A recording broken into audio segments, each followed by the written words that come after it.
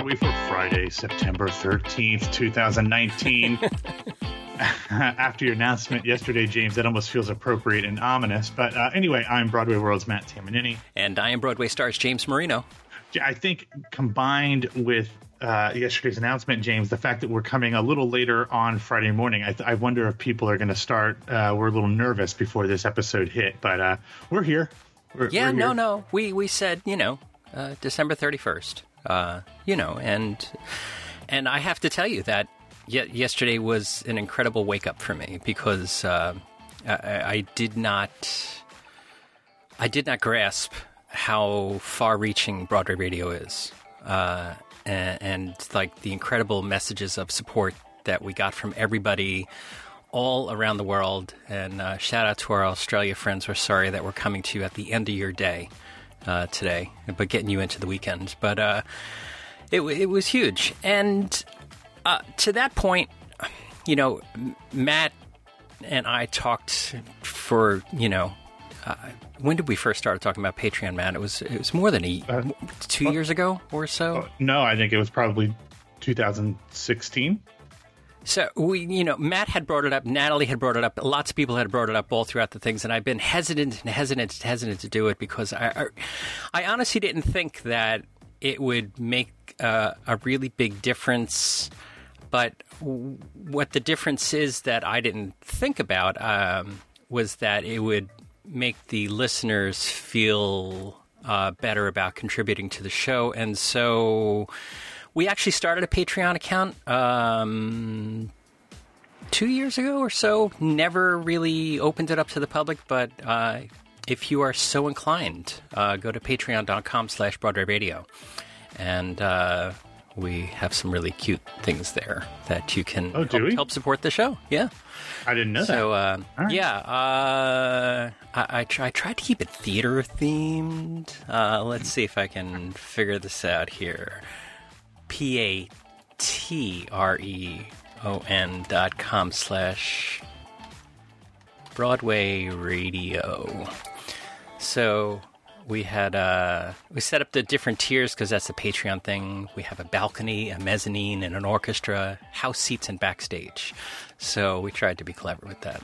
So, but it kind of explained what we're trying to do with the Patreon thing, and move us along towards getting us back on our feet. The you know how you eat an elephant, Matt? One bite at a time? One bite at a time. That's right.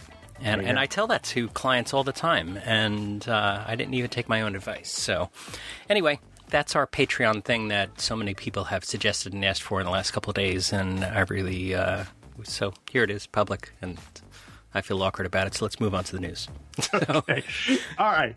We've got a bit of a backlog here, James, because of yesterday's episode. So we're going to run through some things pretty quickly because there actually is a lot going on. Of course, as always, if you want to chat about something, let me know. But first up, the upcoming revival of Who's Afraid of Virginia Woolf announced a casting change earlier this week, as the previously announced Eddie Izzard had to reportedly depart due to scheduling difficulties. Put a pin in that. We'll come back to it. He has been replaced by stage and screen star Rupert Everett.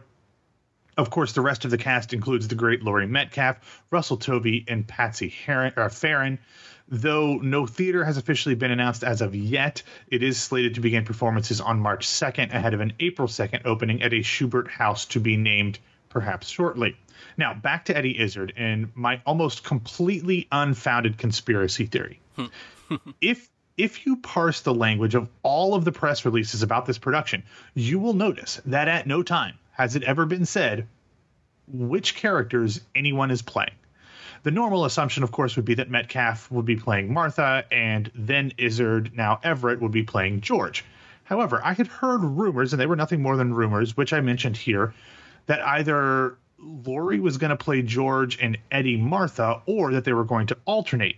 As you might know, Izzard identifies as transgender, so this makes a little bit of sense. And since we know, as we've talked about over the years here, that the estate of playwright Edward Albee has a long history of squashing interpretations of his shows that look to take a new direction of casting, I wonder if Izzard decided to bounce when the estate wouldn't allow any of the non-traditional casting ideas. I have no substantive reason to believe that, but it kind of lines up with what we know in the past and would put the rumors that we heard in a little bit more perspective. So don't take that as news. I'm not reporting that, but it is theorizing and string pulling like I like to do.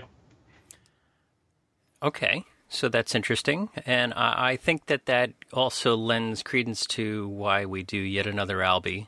Wasn't it Albie's estate that was shutting down a racially diverse casting, or am I misremembering? No, that's exactly what I was referencing. Yeah, it was a production out in Seattle, I believe. I believe of Who's Afraid of Virginia Woolf, with an African American woman playing Martha. So this is something we've talked about. Or I think they've allowed productions of a light-skinned African-American. That's what it was.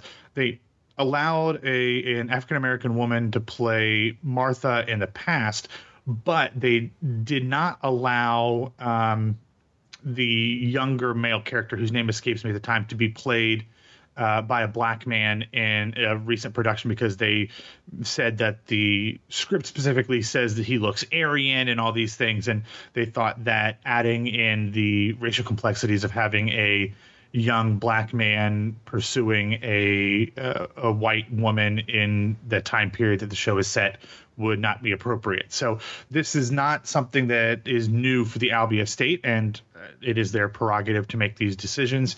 But again, we've seen all of Albie's shows done the way that they were originally done multiple times, so maybe it might be time to do something different.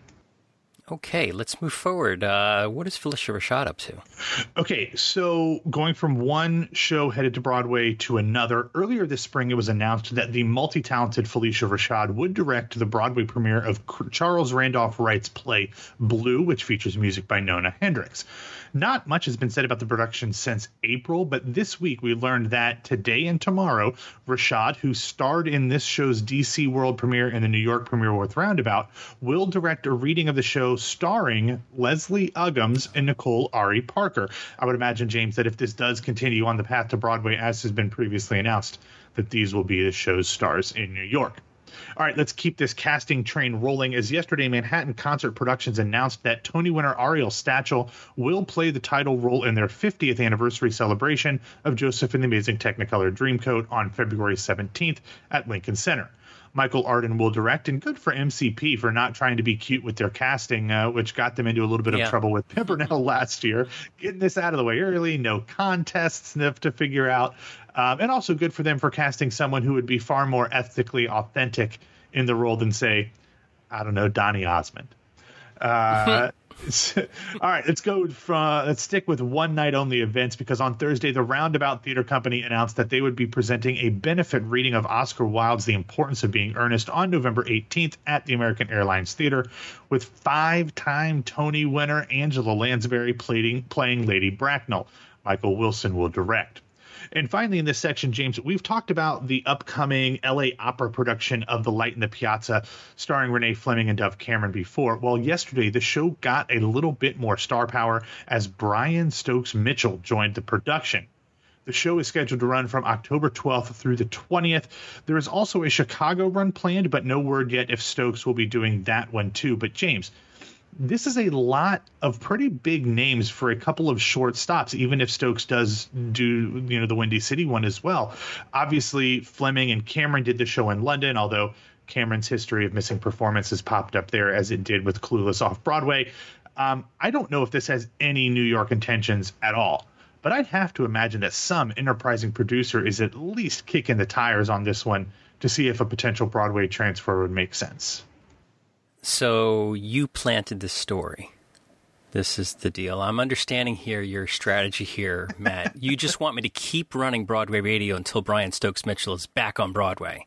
I mean, look, I think everything is better with Stokes on Broadway. Now, I don't know that he has the potential to do that. I think he's involved with a TV show that is either launching, or I don't remember what the status is of a CBS sitcom. Oh, nice way to walk it back. Great. But fine. I don't remember. It might have been canceled. I don't I can't keep up with the TV stuff anymore.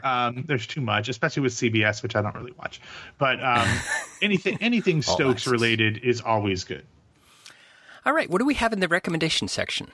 All right, I have two videos here real quick. The first one actually comes from a few days ago on Wednesday, on September 11th. The Broadway company of Come From Away did a really cool NPR Tiny Desk concert, singing songs from the show. Obviously, the show itself centers on 9/11. So for this to be released on 9/11 this year, on the 18th anniversary is really cool and special. And I'm on record as saying that the music for this show did nothing for me when I listened to the cast album when it was originally released. Having seen the show on tour, though, I get it. I always knew that I would get it when I see it. But listening back to the Tiny Desk concert and seeing these songs, having seen the show, there's such a different connotation to this music and to these performances after you've seen the show. So this was really a really nice way to commemorate September 11th a couple days ago. And then on a much happier note, I guess, currently we are in the middle of Krista Rodriguez's run at 54 Below with her concerts. We have a video in the show notes of a medley she did of some of her previous roles, including Smash, In the Heights, The Addams Family, and others. She, of course, was on the second season of Smash, in the original cast of In the Heights, Adam Family, Spring Awakening, First Date. She did the revival of A Chorus Line and others, and she's got a nice a medley of all of those in the show notes. So check that out. I'm a devoted Krista Rodriguez stan, so I enjoyed that quite a bit. Oh, that's awesome. What do we have in other news? All right. Yesterday, the Signature Theater announced that Anna Deavere Smith's Fires in the Mirror, starring Michael Benjamin Washington, has been extended and will now play through December 1st. And then at like midnight this morning, it was announced that on September 24th, the national tour of Wicked will welcome new stars. Talia Suskauer, recently of Be More Chill, will take over as Elphaba, and Allison Bailey will return to the road with the show as Glinda, having previously understudied the role on tour. Clevant Derricks will also be joining as the Wizard. Next up, it was announced that the play Fear by Matt Williams, who, not the baseball player, but who co-created the TV shows Home Improvement and Roseanne and wrote and produced The Cosby Show in a Different World, will have its world premiere at the Lucille Lortel Theater from October 24th through December 8th, starring Obi Abili and Enrico Colantoni, a.k.a. Veronica's dad, Keith Mars, on Veronica Mars. Anything with Enrico / Keith Mars. He was also on that show, Just Shoot Me. He's amazing. So I'm going to have to probably work this into my schedule. The show follows three people following the disappearance of a little girl, and it is directed by T. Alligator. And finally, it was announced earlier this week that Disney has filmed the stage version of Aladdin in London, but with stars from different productions around the world. It looks like Jonathan Freeman, who did the voice of Jafar in the movie and plays Jafar on Broadway. He was there. They haven't said yet when or where this capture will be released, but I'm kind of thinking that between this and Newsies, which they already have, that the House of Mouse might be trying to put together some of their theatrical content for their new streaming service, which launches in November, James. I'm already throwing money at them for Disney Plus based off of the other content that's going to be on there, but this would make it pretty much a slam dunk for anybody who needs the Disney content in their life. Wow, this is it's scaling up to be quite a race in the streaming services. Yeah, sorry to everybody who cut cords thinking they could save money doing that, because that's not how this works. That's not how capitalism works. Yeah, but there's a lot of really great stuff that's coming out. I just saw that the Apple thing premieres in November as well. I'm going to probably have to get that. Then there's like a Warner Brothers one, and HBO has a new thing. I don't know what everything is. There's just so many, but they're all great. The Apple TV Plus is $5 a month. Unless you have purchased a new Apple device, then you get it for free for a year. So if you just buy an Apple TV, you can get it free for a year. An Apple TV or any Apple device? Because I bought a phone earlier this year when I dropped it heading over to Kiss Me Kate. Does I that don't know. count? Yeah, I don't know when the cutoff is, but any Apple device, the iPhone, a Mac, an iPad, an Apple TV, any of their major devices, if you buy one of those, they're going to give it. But I don't know when the cutoff is for buying and getting the free service for the first year. So, yeah. I mean, $5 a month isn't bad either, but those things add up eventually. Oh, no, absolutely. All right, so before we get out of here, tell us about what's going on this weekend. Jan Simpson has a new episode of Stagecraft. I do not have it on the top of my head as to who. I have it. Jessica, go for it, please. Jessica Hagedorn? Hagedorn? Hagedorn? I don't. Yeah, I'm sure she's great either way. Yeah, absolutely. She is the playwright for Felix Starro that's playing at MIE. Okay.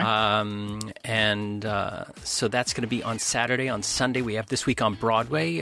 What's happening on Saturday and Sunday in the college ranks in the NFL is, are you supporting this Antonio Brown move to the Patriots? No. No, nobody is. No. I mean, one, I don't like the Patriots because their quarterback is from that team up north. And so I just don't like them anyway. And then just the whole thing is just a mess, So which kind of serves everybody all right. What's happening in the Big Ten? Well, Ohio State is amazing. Oh, I hadn't heard that. Great. Yeah, they're great. The University of Maryland has suddenly surprised a lot of folks, so they might be coming for the runner-up spot in the Big Ten East over your Penn State Nittany Lions. I don't know what the you're talking about. University of Michigan, which is the bane of all existence, almost lost in double overtime to Army. They had to block a kick to win in double overtime to those Fighting Black Knights. A couple weeks ago, or this past weekend. So Michigan's always a joke. So that's great. And where can we find you over at Grantland? Not Grantland. That site no longer exists. If you want to read my musings on college football, you can find it over at Land Grant Holy Land. I know, flip the words. I'm sure we stole that from Grantland. So yeah, I write about college football over there. So I love me some Buckeyes. All right, Matt, get us out of here. All right, thanks for listening to Today on Broadway. Follow us on Facebook and Twitter at Broadway Radio, and you can find me on Twitter and Instagram. And hey, we have a Patreon, patreon.com/Broadway Radio. Oh, that's right. I'm glad you remembered that. And my name is James Marino from BroadwayRadio.com and BroadwayStars.com. Thank you for wrapping up the week with us. Ashley, feel better. Feel better, Ashley. Ashley's a little bit under the weather, little back pain, little things like that. Feel better, Ashley. And we will, hopefully, Ashley and Matt will talk to you on Monday, and I'll talk to you on Sunday.